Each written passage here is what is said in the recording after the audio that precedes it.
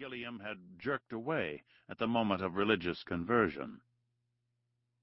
Governor Bellamont, the highest-ranking official in the Northeast, was now convinced he had arrested the right man. He shipped Gilliam aboard the Royal Navy's HMS Advice to England to stand trial. The governor, who once commented, "I protest that I am quite tired out taking pains for the public without any profit to myself," tracked down Gilliam's gold on Gardiner's Island, and reluctantly shipped it also over to the Admiralty. He placed a claim for 1/3 of the booty as Vice-Admiral of the Seas. Gilliam was locked up in London's Newgate prison before being carried over to Old Bailey, along with 23 other accused pirates. In a one-day trial, the jury, with ample help from the panel of periwigged judges, pronounced 21 pirates guilty. "Ye and each of you are adjudged and sentenced to be carried back to the place from whence you came, and from thence to the place of execution, and there within the flood marks to be hanged by the neck till you are dead, dead, dead. And the Lord have mercy on your souls." On Friday, July 12, 1700, James Gilliam and 9 others boarded carts from the stinking prison of Newgate and headed through the crowded afternoon streets of London to Execution Dock in Wapping, through Cheapside and past Tower Hill. Watching him were not just the rabble on the cobblestones, but aristocrats perched in balconies. Some of the street crowd took the opportunity to bombard the prisoners with filth, eggs, dead cats, excrement, and shout such cheery invocations as, "You piss when you can't whistle, and you be doing the sheriff's dance." An execution in London was a day of celebration, a day of riot and idleness, as one guidebook put it, ballasted by enough pomp and circumstance to salve the consciences of the executioners. The procession followed a mounted sheriff carrying the symbolic silver oar of the Admiralty. It stopped at the edge of the north bank of the Thames, and then proceeded on foot down the stone steps. The scaffold was built upon the actual riverbed at low tide, so that the English authorities, sticklers over the minutiae of jurisprudence, could state that the Admiralty performed the execution within its watery jurisdiction.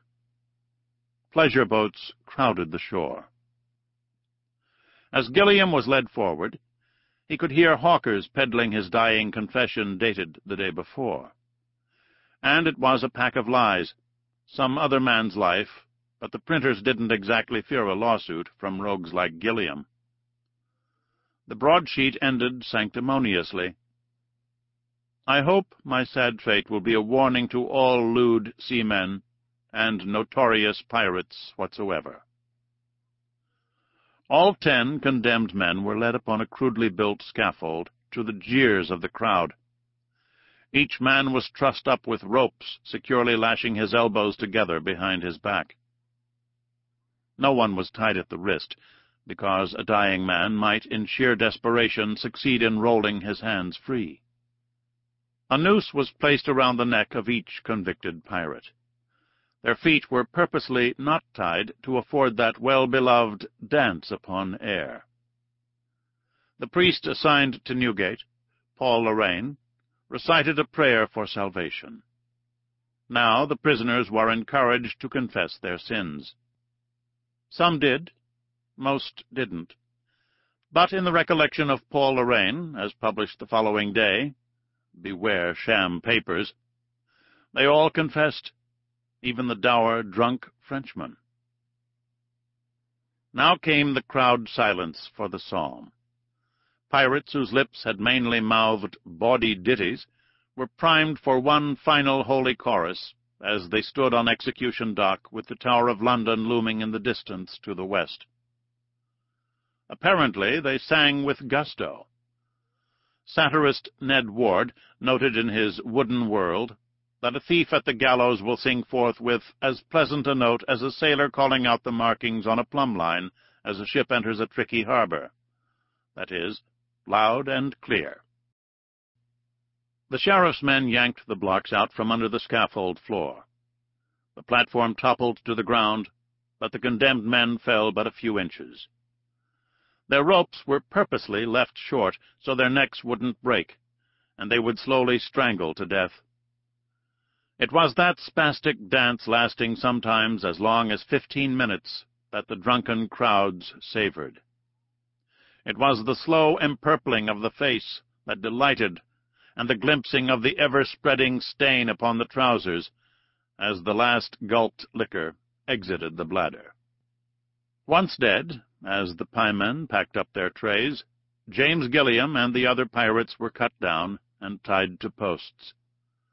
Tradition dictated that 3 tides of Thames water must rise and fall over their heads before the execution was officially complete.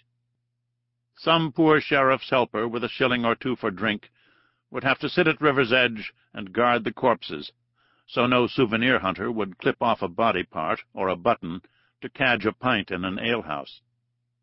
James Gilliam's waterlogged body was then cut away from the slimed pole.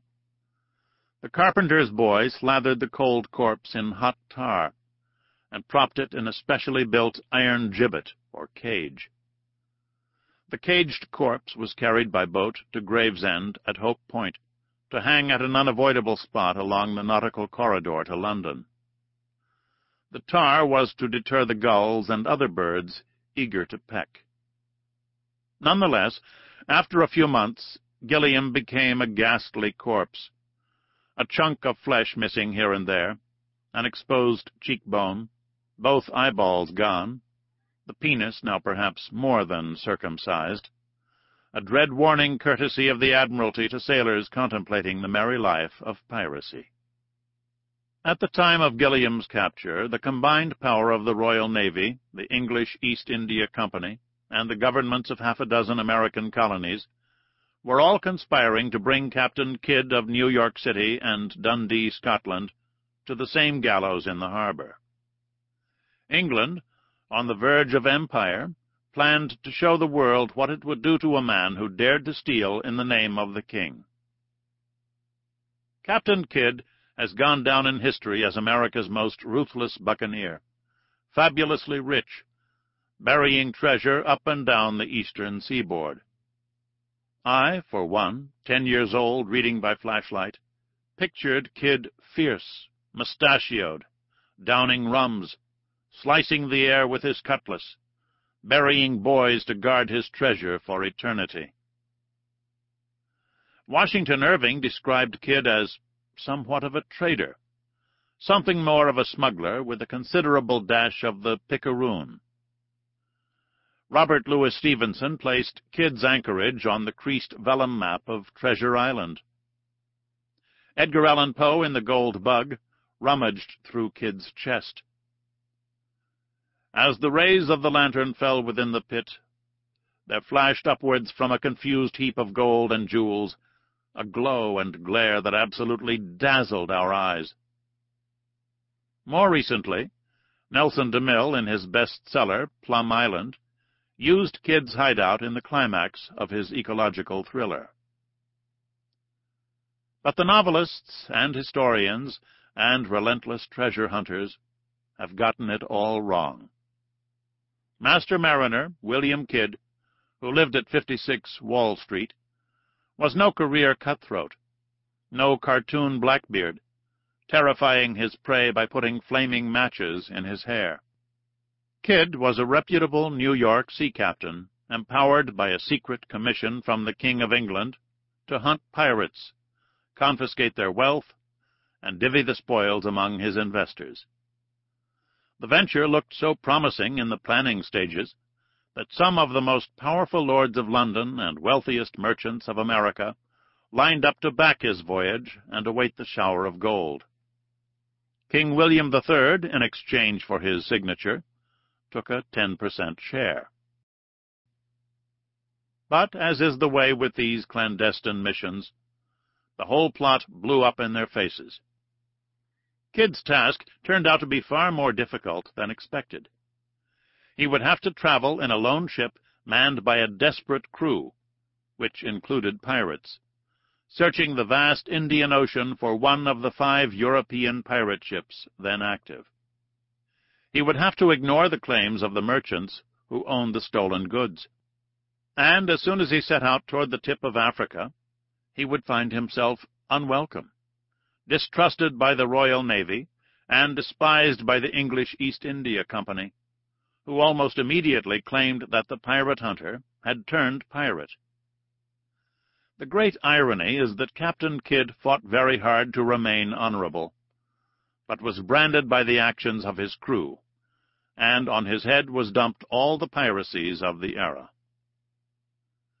When false rumors of Kidd's crimes began to spread, damaging England's valuable trade with India, Kidd's backers, including King William, all raced to cover their blue-blood asses and disavow any knowledge of his mission. Did anyone want to know the truth? Or was it easier to kill the New Yorker and be done with it? The doings of this feisty American unleashed an enormous political scandal that rocked the New World and the Old, and threatened to tip the subcontinent of India to the Maharajas. If the accusations that the king backed a corporation of pirates were proven true, it could endanger King William's perch upon the throne, and could cost Kidd's lordly backers their lives for committing treason. These happenings are not fiction, but real-life intrigue and double-cross, based on the 152-page trial record, hundreds of letters and depositions from the likes of John Gardner of Gardner's Island, where Kidd actually hid some of his treasure during an attempt to clear his name. I have spent the last 3 years tracking down the flesh and blood Captain Kidd, following the paper trail through logbooks and trial transcripts at the Public Record Office in London, and traveling in his wake to the faraway pirate paradise of St. Mary's Island off Madagascar. As I followed Kidd, another character kept elbowing his way upon the stage. Kidd's long-forgotten nemesis, Robert Culliford. It is uncanny how the lives of these two men intertwined, and how they became locked in a kind of unscripted duel across the oceans of the world. No one has ever written in detail about Culliford. His entry in a respected nautical compendium states, "Culliford, Captain, of the Mocha. Little is known of him except that one day, in the streets of London, he recognized and denounced another pirate called Burgess." Even that snippet, it turns out, is wrong. One morning, while sifting through a folder full of 17th-century documents, I stumbled across the diary of a prisoner held 11 months aboard Culliford's pirate ship, and through it began to emerge an authentic picture of a pirate's life. Culliford didn't fly a creepy skull and crossbones, but rather a blood-red flag that meant, "No mercy unless you surrender immediately." His surgeon was named John Death. He once ordered his men to haul the china dishes off a captured ship and load them into cannons to shred the sails of his next adversary. Culliford lived the pirate life. Kidd tried to tightrope his way between piracy and respectability. One would hang in the harbor. The